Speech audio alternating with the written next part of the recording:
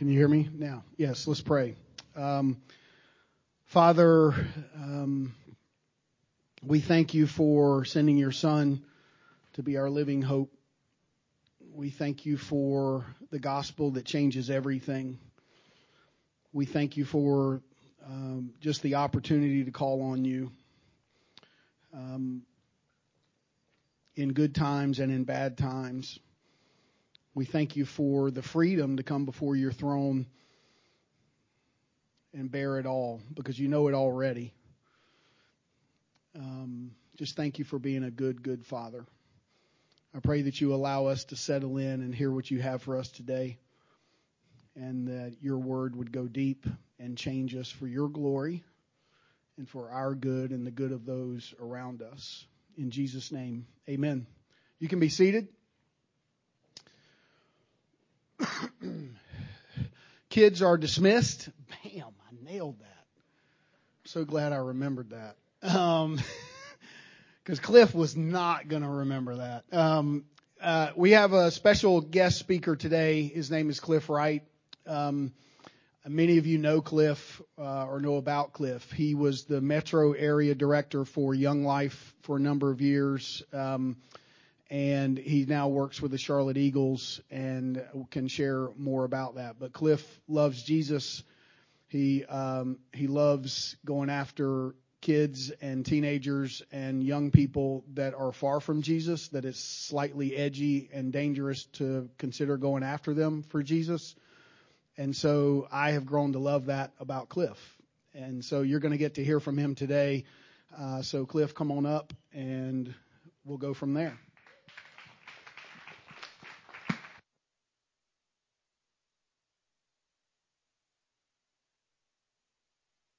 Thanks. Appreciate you. I noticed a lot of people carrying water bottles when they came in, so I went and got mine. Hydrate or dihydrate, that's what I always say.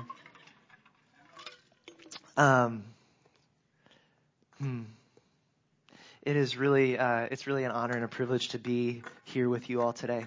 I love Christ Point. Even back when it was Ren Bible, I loved it then. Some of you are like, what? We used to, yes, you did. But anyway, I also love your pastor, James, who to me epitomizes a shepherd. And he is just an incredible man, and I am better for knowing him and being friends with him. So, Jesus taught his disciples to pray, and if you know this, which I'm guessing you do, you can recite it along with me. Our Father, who art in heaven, hallowed be your name. Thy kingdom come, thy will be done, on earth as it is in heaven. Give us this day our daily bread, and forgive us our sins, trespasses, debts, as we forgive those who sin against us. And lead us not into temptation, but deliver us from evil. For thine is the kingdom, the power, and the glory forever and ever. Amen. In Matthew 18, says this, therefore the kingdom of heaven may be compared to a servant, or may be compared to a king who wished to settle up accounts with his servants. When he began to settle, one was brought to him who owed him 10,000 talents. That's a lot of talents. And since he could not pay, his master ordered him to be sold with his wife and children and all that he had, until payment could be made. So the servant fell on his knees, imploring him, have patience with me, and I will pay you everything. And out of pity for him, the master of that servant released him and forgave him the debt. But when that same servant went out, he found one of his fellow servants who owed him 100 denarii, which denarii are less than talents. FYI.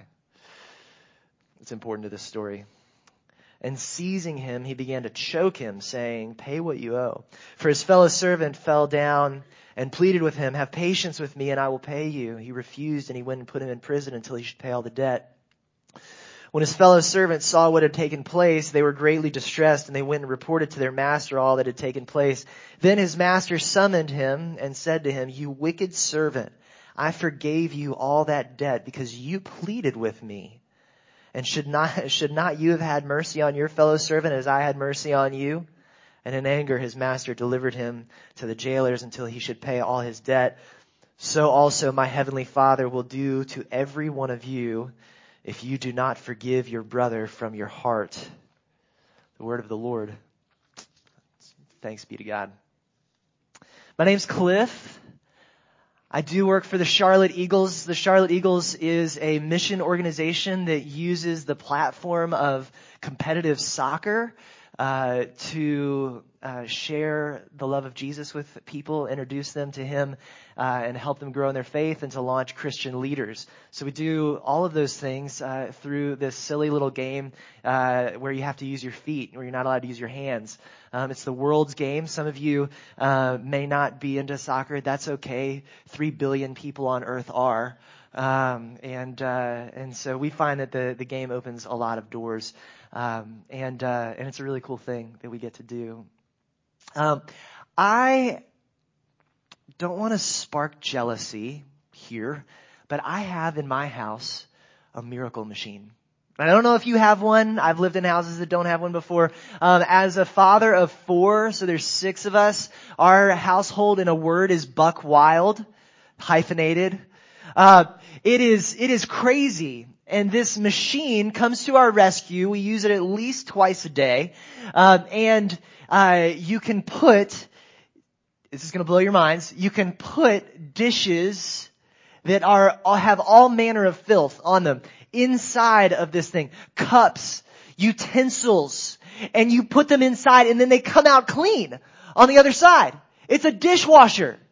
It is absolutely amazing. And without it, I think that our family would have about 2 to 3 hours less capacity for destruction every single day. But I tell you, I have discovered in recent weeks the most important, crucial part of this miracle machine. You can see it right here. It is the spring. The spring in the dishwasher that opens the soap dispenser is the most important part, because mine doesn't work. And so, when the soap, in what's supposed to happen is that the spring at a certain part of the dishwashing cycle is supposed to open up, releasing what for many of us now is a prepackaged pod. It releases that into the dishwasher, and then this soap starts sudsing and foaming and being shot around the dishwasher. And that cleansing agent is what makes all of the difference in the dishwasher. That cleansing agent, which is frothing and boiling the dishes, is what transforms the dishes. The problem is that if the soap doesn't come out, a lot of times the dishes are worse than when they went in. See, the dishwasher no longer is a dishwasher, it's a dish warmer. And let me tell you, the plates, they still get really hot. They still are impacted by the dishwasher, but they are not transformed. And that peanut butter on the knife that used to be supple and pliable is now brown cement when it comes out. And I don't know if you know this because your dishwashers probably work, but Greek yogurt, when exposed to high heat, is transformed into white paint that you have to take your fingernails and scratch off. Now, I do want to cut quinoa a break. If you leave quinoa on your dishes, it doesn't matter if the detergent comes out at all. Quinoa is an ancient grain. We don't possess the technology to break it down. And neither does your body. It's like corn. But without the cleansing agent, the dishes are impacted. impacted. They're not transformed. And without forgiveness churning and frothing through the Church of Jesus Christ, we become like my dysfunctional dishwasher. We are externally impacted, but we are not transformed. At best, we have some sort of external interaction with what is supposed to be happening, and have an external impact on the world around us, but we lack the transformational power that is supposed to define a Christian and a Christian church. as Jesus teaches his disciples to pray, we see that he teaches them to essentially ask for 4 broad categories. You can see it up here on this next slide. The 4 broad areas of request that Jesus teaches his disciples to ask for are daily bread, forgive us, no temptation or evil, and then thy kingdom come. These are the 4 main categories. And it's really cool. This is our daily sustenance, our forgiveness, our spiritual safety, and then our existential needs, our meta-narrative needs. You can see here, next slide, that if you were to see a list of everything that God wanted you to ask him for, and it was daily bread, so the meeting of physical needs, spiritual safety, and metaphysical or meta-narrative existential needs, like thy kingdom come. We're supposed to pray, thy kingdom come, God. Like the story that we find ourselves in, Lord, make it be. If you were to see that list, you could be forgiven for not thinking that forgiveness is necessary. But Jesus puts our need for forgiveness right up next to our daily bread, our spiritual safety, and the meeting of our meta-narrative existential needs. For the remainder of this sermon, I'd like for us to think about forgiveness. 3 points here, next slide. 3 points here. That forgiveness is the beginning of our story. That we have forgiveness along the way in our story. And that forgiveness is the end of our story. So if you're taking notes, God bless you for trying to keep up. But forgiveness is the beginning, forgiveness along the way, and forgiveness at the end. When I was 15 years old, my dad got me a gift. Wheels. He got me a car. Here's a picture of my car. This is not the exact one, but this is the exact one. I grew up in Greensboro, North Carolina. This is a 1995 bright blue, white-topped Ford Bronco. My dad bought it on eBay, probably for about $5,000. With inflation now, it's worth about $5,000. My dad bought this on eBay from the Utah Department of Agriculture, bought a one-way ticket out to Utah, and then drove this blue bowling ball of love all the way back across the country to me. It was incredible. I mean, there were no carpet on the floors. There was rubber mats, so you can spray it out with a hose. It was a stick shift. The speedometer topped out at about 75 miles an hour, and so when you started driving that fast, it would just bounce, and I did see it bounce a few times. My favorite feature was that there was no center console. I don't know what happened to it, but there was a little bolt hole in the floor.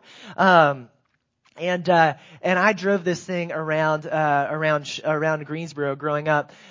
Because there was no center console, you could actually walk from the front seat, the driver's seat, to the back while you were moving,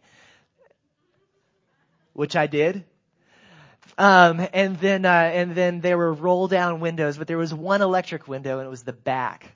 And so on a good day in the Greensboro springtime, you could plug in Dave Matthews Band or Blink-182 and roll all 3 windows down and let your flow of hair just go. It was a thing of glory. This was the only Bronco like this in Greensboro. So it wasn't, my friends would never say like, hey, I thought I saw you driving today. You either saw me or you didn't. Because it was the only one in Greensboro. The reason my dad got me such a chariot is because he knew that I was going to run it into things. And I did not disappoint. I ran my Bronco into so many things. I hit lampposts. I hit garbage cans. I hit other cars.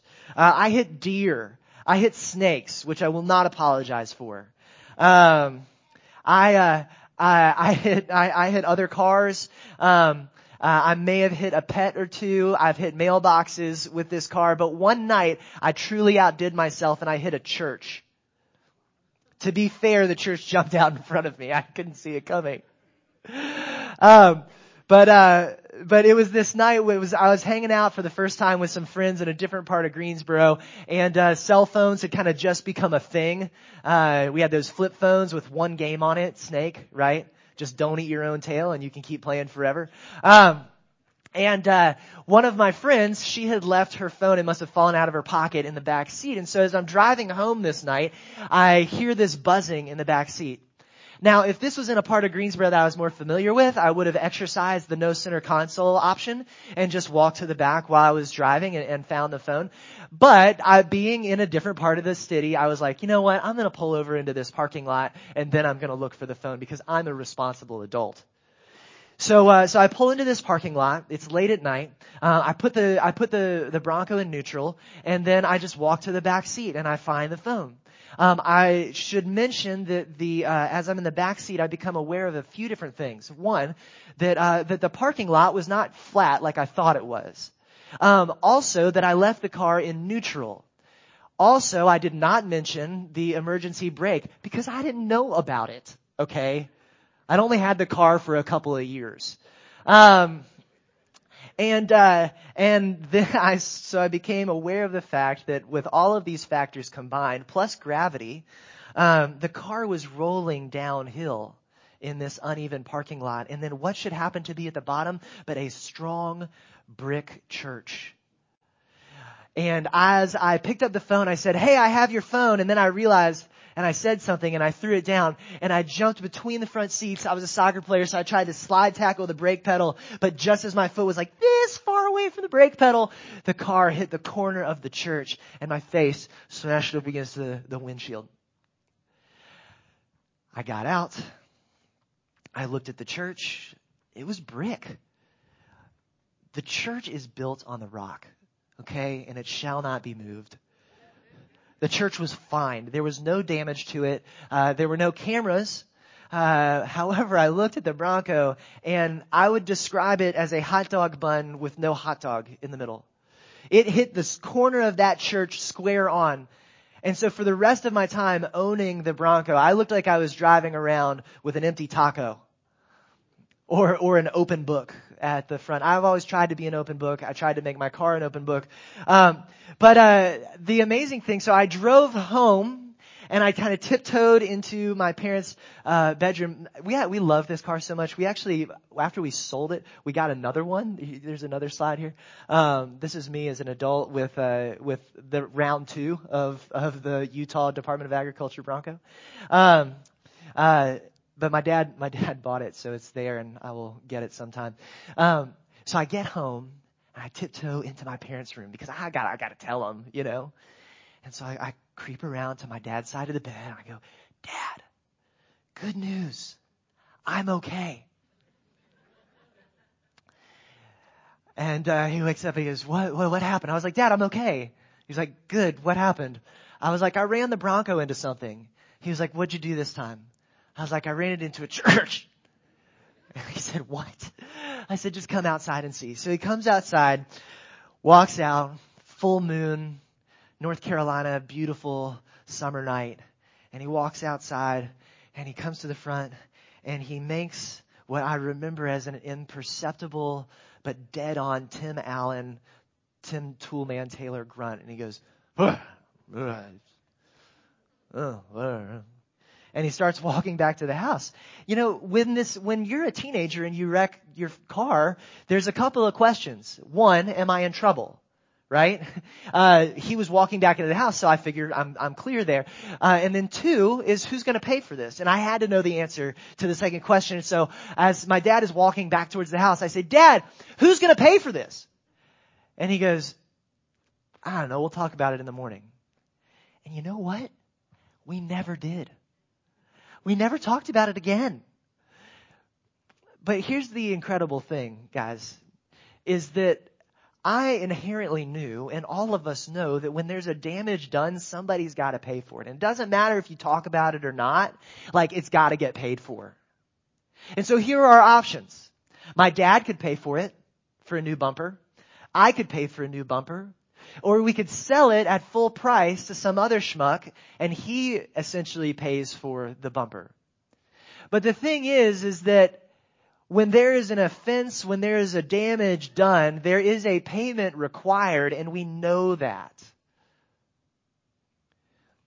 We know that. We know that you can't just say you're forgiven and an offense just vanishes into thin air. My dad forgave me for wrecking the car.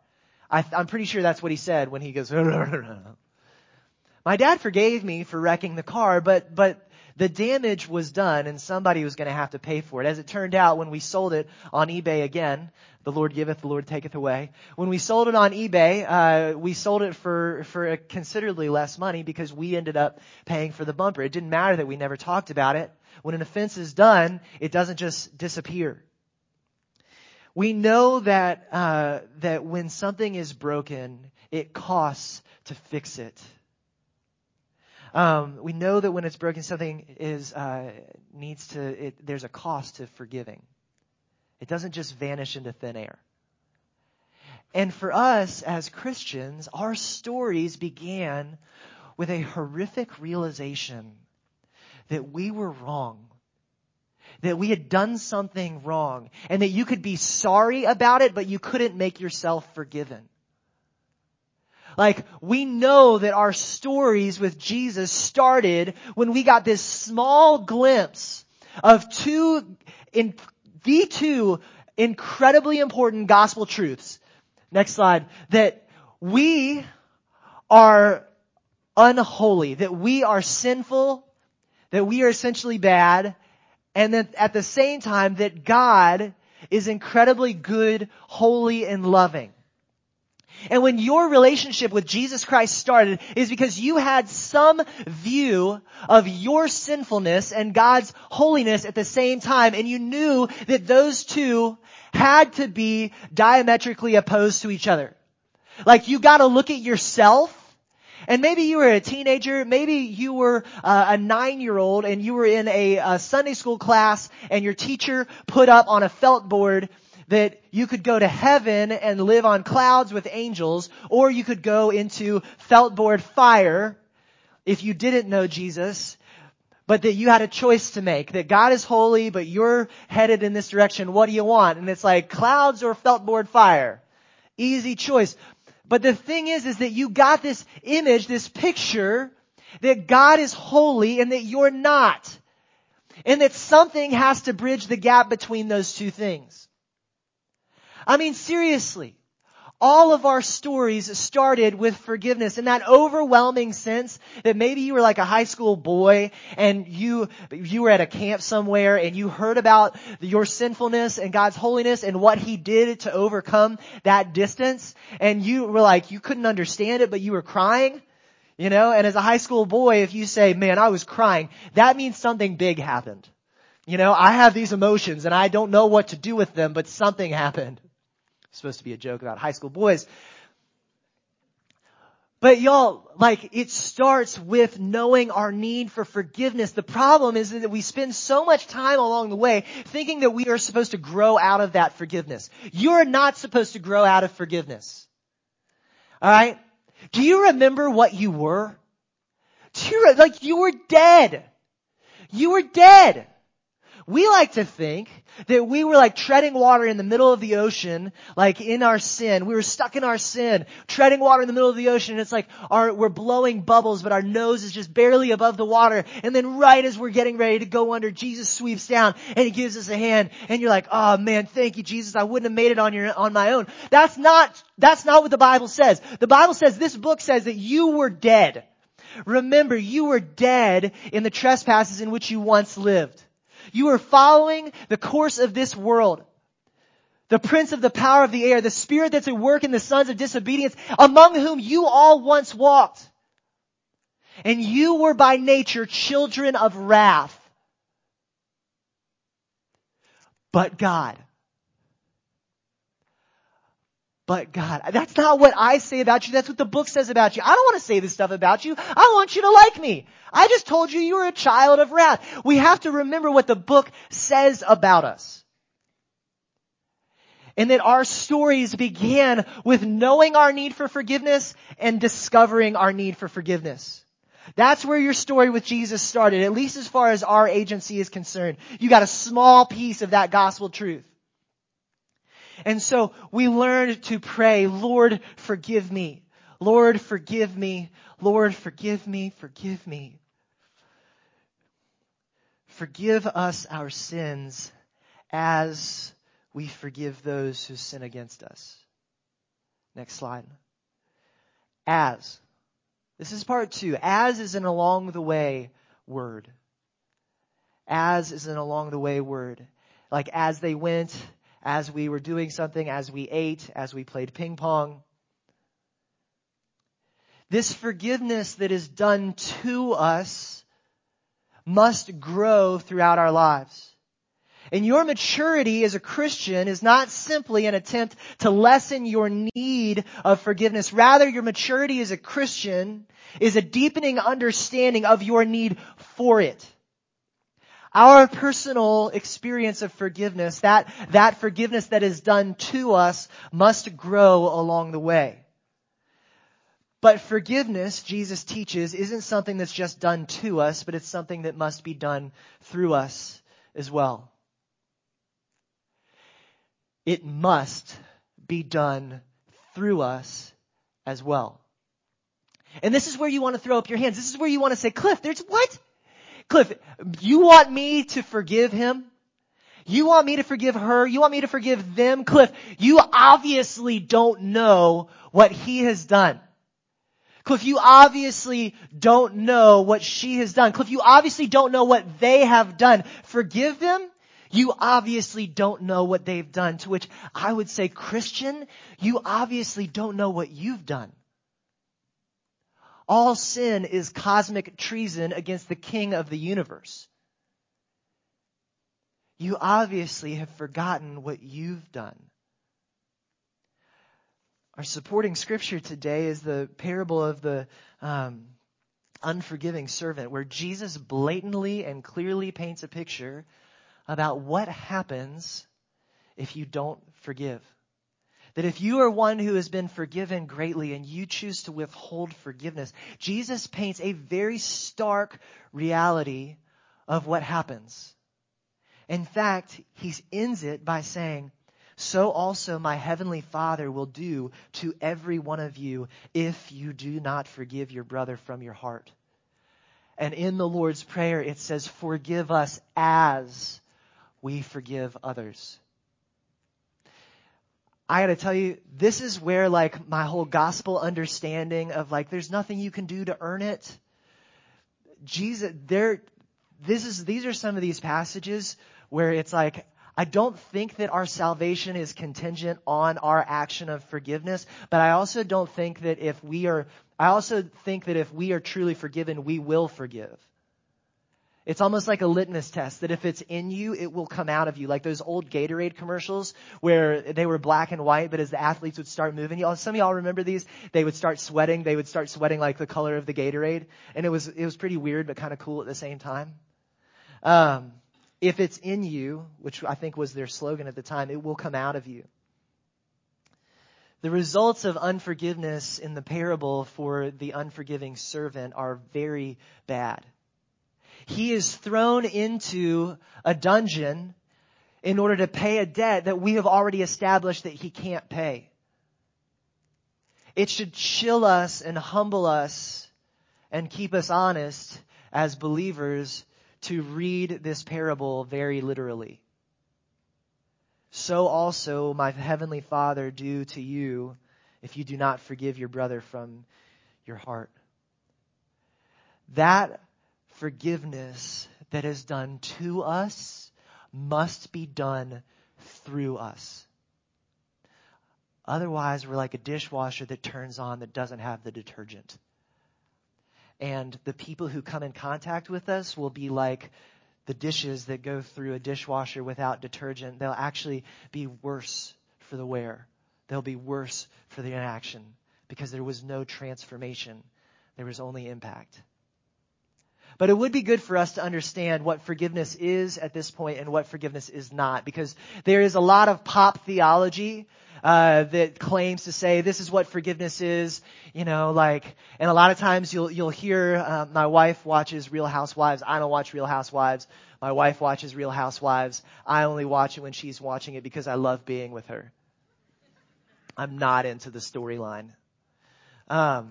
But you'll hear sometimes people in reality TV be like, I've just chosen to forgive. and we think that's what you do.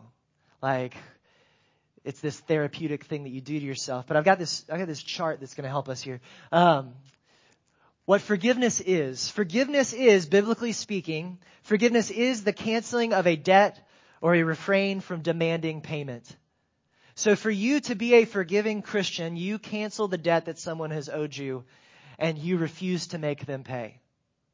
This is what Jesus did for us. Like, the debt that was owed was paid by him. He refused to make us pay because, like the servant in the parable, we cannot pay. We lack the capital to pay our debt. Forgiveness is a relinquishing of revenge. It's essentially saying, I will no longer seek to punish you in word, deed, or thought. It is a relinquishing of revenge. Like, revenge is not like something that's totally smiled on in our culture these days. Tolerance is kind of the new Phariseeism. Like, how could you dare be intolerant of someone? And revenge kind of feels like intolerance and everything. So we don't want to do that. But for the vast majority of human history, the idea of revenge was like the grease that made culture go round. Like, pretty much every war that has ever taken place is the result of seeking revenge. Every feud, every fight, every divorce for most of history is a seeking of revenge. Revenge is how it works. Andrew Peterson, the songwriter, wrote in one of his songs, nature is red in tooth and in claw, and it seems to me that she's an outlaw. Like, this is how things work. We naturally seek revenge. As a Christian, we say we will not seek revenge. We will not seek to punish you in word, deed, or thought. And a lot of times, Christians, that's what you need to do. You need to make sure that you are not actively punishing people in your mind in word, deed, or thought. Forgiveness is an act of the will. Like we discussed just a second ago, revenge is sort of like the natural pattern of things. Like, you get me, I'm going to get you back. It is an act of the will. It's not something that just naturally bubbles up inside of you. We're like, oh, I want to forgive everybody. Because you don't. It's like anti-evolutionary in you, I'm not advocating evolution, but it's the course of so many centuries of history. We don't want to, but you have to choose to. It's an act of the will. And forgiveness is a relational transaction. It's when one side repents and the other side removes the moral debt that is owed. So the idea that you're going to forgive somebody and never tell them, or that you're never going to that you're going to actively try not to see them again, is probably somewhat problematic. Because you're basically holding that your forgiveness is you doing therapy to yourself. That's not what biblical forgiveness is. That's not what was done with us. But forgiveness is not, next slide, forgiveness is not the absence of consequences. It's important that we say that. Just because you forgive somebody does not mean that the relationship goes back to normal. That's not what that means. And a lot of times where we push back as believers on the idea of this forgiveness that must be done through us is because we don't want to be naive. Like, we don't want to appear to be stupid. And we feel like the forgiveness that Jesus is asking us to give others makes us morons. It makes us naive. It makes us children. But that's not actually in the Bible. There are consequences regardless of forgiveness. And many of us who have lived lives in rebellion to God at some point, we have been forgiven for the sins that we committed, but we still bear the scars from them. It's just not held against us in the courtroom of heaven because of what Christ did. It's not the absence of consequences, like with the car. Somebody was going to have to pay. Forgiveness is also not anti-authoritarian. Continued lawlessness is not negated. I cannot continue to sin against my dad and he keeps it doesn't matter how many times he forgives me, it doesn't make us equals. All right? He's still my dad. Forgiveness is not anti-authoritarian. Forgiveness is not the absence of judgment. It doesn't make us naive about what someone is or consistently does. A lot of people think that Jesus tells us not to be judgmental. That's actually wrong. Jesus does tell us to be judgmental. He tells us not to throw our pearls before swine, which means we'll have to judge what is a pearl and what's a swine. And even at one point in the Bible, he tells people directly, he says, stop making bad judgments. Start making good judgments. He tells you, make good judgments. Great t-shirt campaign. I know this church loves t-shirts. Jesus says be judgmental. Yeah, I will have no royalties on that. But we should judge. It doesn't make us naive about what someone is or what they consistently do. Just because I'm not holding revenge against somebody doesn't mean, like, I can forgive my neighbor, but I know that they still do really bad things. I'm not going to let my kid go play in their yard. I do have a judgment about this. However, I don't have to hate him for it and hold things against him. And forgiveness is not a therapeutic transaction. See, a lot of us think because it's like, oh man, if I harbor unforgiveness, it's like me drinking poison and expecting somebody else to drown. Yeah, I know. So the thing for me to do is just forgive so I don't drink the poison. Or I'm not going to hold on to it. I'm not going to let this thing make me bitter anymore. So because for me, I need to get over this, I'm going to forgive. It's not therapeutic. It actually has to take place. It's not just overcoming bitterness or anger or resentment.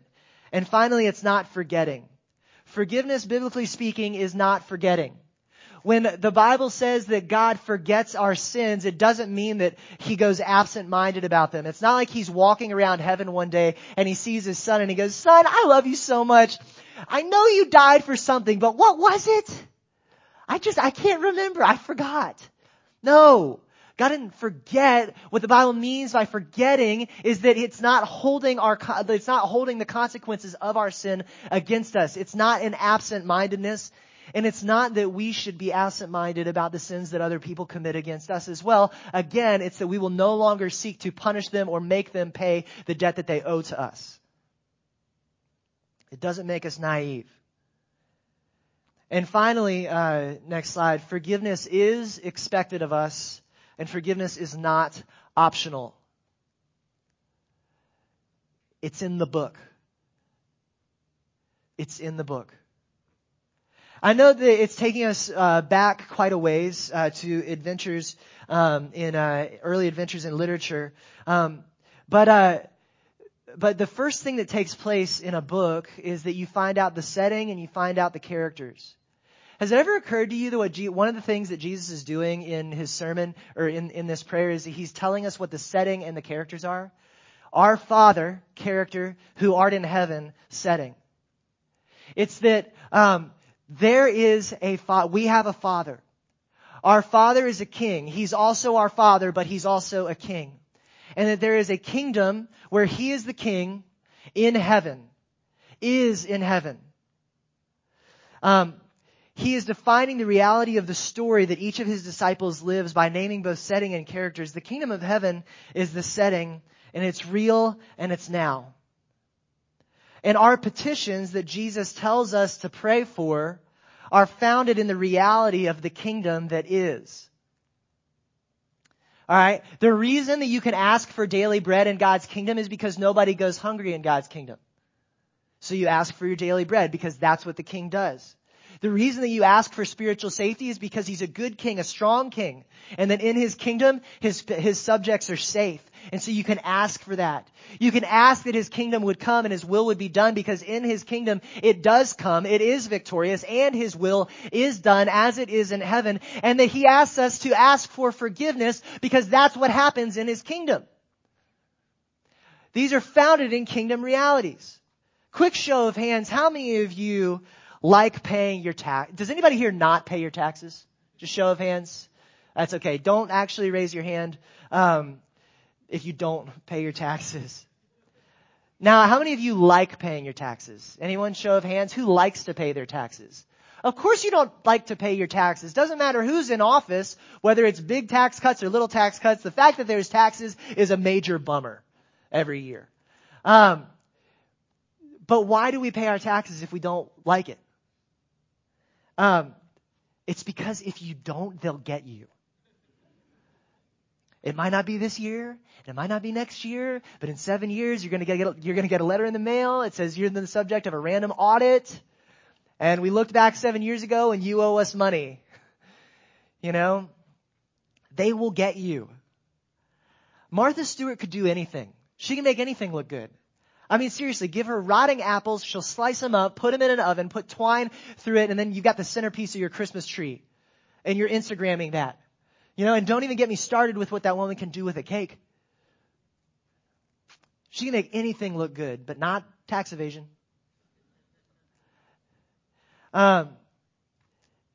We pay our taxes because there's a power and an authority that undergirds the system. It's the law. Forgiveness is the law of the kingdom, and it doesn't matter how you dress it up or justify it. If you don't forgive, it violates the king's ordinance. And the king's ordinance is that we would forgive.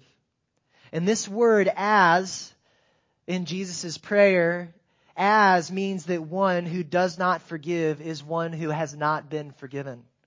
Only one who forgives can expect to be forgiven, and also only one who is forgiven can be expected to forgive. And church, you have been forgiven, and so you must forgive. And so forgiveness at the end of the story, and we'll wrap it up here. Forgiveness is not just where our stories start, and it's not just what flavors our stories along the way. It's also the final destination. And when you ride on metro transportation, there's a final destination. It's usually called the end of the line. And for us, the end of the line is heaven. That's where our train is going. It's with us, with Him forever. And the story that started with forgiveness will pull into the end of the line, and we will know our full salvation, and we will feel the full weight of all that we have been forgiven for, and the great powerful love that made forgiveness possible. And when we cross over to where sickness and sorrow and pain and death are felt and feared no more, we will know it. Look, y'all, the depth to which you understand and experience the love of Jesus Christ for you will be the degree to which you are transformed by it. I'm going to say that again. The depth to which you understand and experience the love of Jesus Christ for you will be the degree to which you are transformed by it. And for us, weary sinners lost and ruined by the fall, the love of Jesus is prototypically experienced in forgiveness. And when we reach that last page of the earthly chapters of this story and cross into eternity, where we will be fully known and fully know, we'll feel the full force of all of the forgiveness that has happened to us to bring us into that undeserved glory. But what about the forgiveness that goes through us? What will that look like in eternity? I have to assume that it too will be perfected. I wonder about frequently what it's going to look like for me to encounter people that I have needed to forgive in heaven. I imagine these conversations and what they would look like.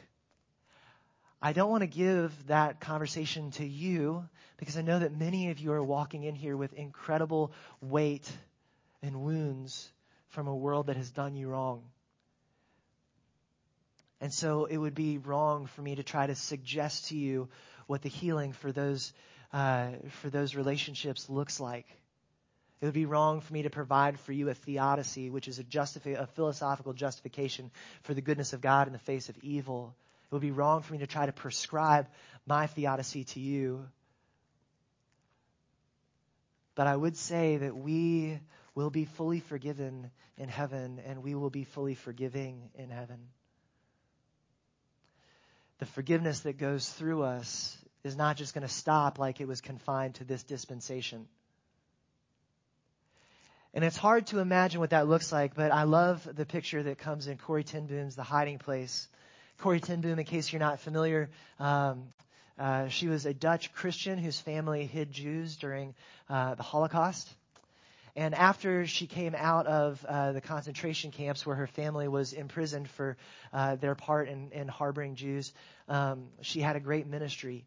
And this is what she says. She says, "But the place where the hunger was the greatest for the message was Germany. Germany was a land in ruins, cities of ashes and rubble, but more terrifying still, minds and hearts of ashes. Just across the border was to feel the great weight that hung over that land. It was at a church service in Munich that I saw him, the former SS man who stood guard at the shower room door in the processing center at Ravensbrück. He was the first of our actual jailers that I had seen since that time. And suddenly it was all there, the room full of mocking men, the heaps of clothing, Betsy, her sister's pain-blanched face. He came up to me as the church was emptying after I spoke, beaming and bowing. How grateful I am for your message, Fraulein, he said. To think that, just as you say, he has washed my sins away. His hand was thrust out to shake mine, and I, who had preached so often to people in Bloemendaal the need to forgive, kept my hand at my side. Even as the angry, vengeful thoughts boiled through me, I saw the sin of them. Jesus Christ had died for this man. Was I going to ask him for more? Lord Jesus, I prayed, forgive me and help me forgive him. I tried to smile. I struggled to raise my hand. I could not. I felt nothing, not the slightest spark of warmth or charity for this man. And so again, I breathed a silent prayer. Jesus, I cannot forgive him. Give your forgiveness. And as I took his hand, the most incredible thing happened. From my shoulder along my arm and through my hand, a current seemed to pass from me to him, while into my heart sprang a love for this stranger that almost overwhelmed me. And so I discovered that it is not on our forgiveness any more than on our goodness that the world's healing hinges, but on his. And when he tells us to love his enemies, he gives, along with the command, the love itself to do it. Maybe in heaven we will be able to forgive because the King of forgiveness will be standing right behind us. And that we will know and that our hearts will beat in rhythm to the words of the hymn, my sin, oh, the bliss of this glorious thought. My sin, not in part, but the whole, is nailed to the cross, and I bear it no more. Praise the Lord, oh my soul. Let's pray. So, Father, please forgive us our sins. Lord, please forgive us our sins. Please forgive us our sins as we forgive those who sin against us. By your grace and by your power, Father, not by ours. In Jesus' name, amen.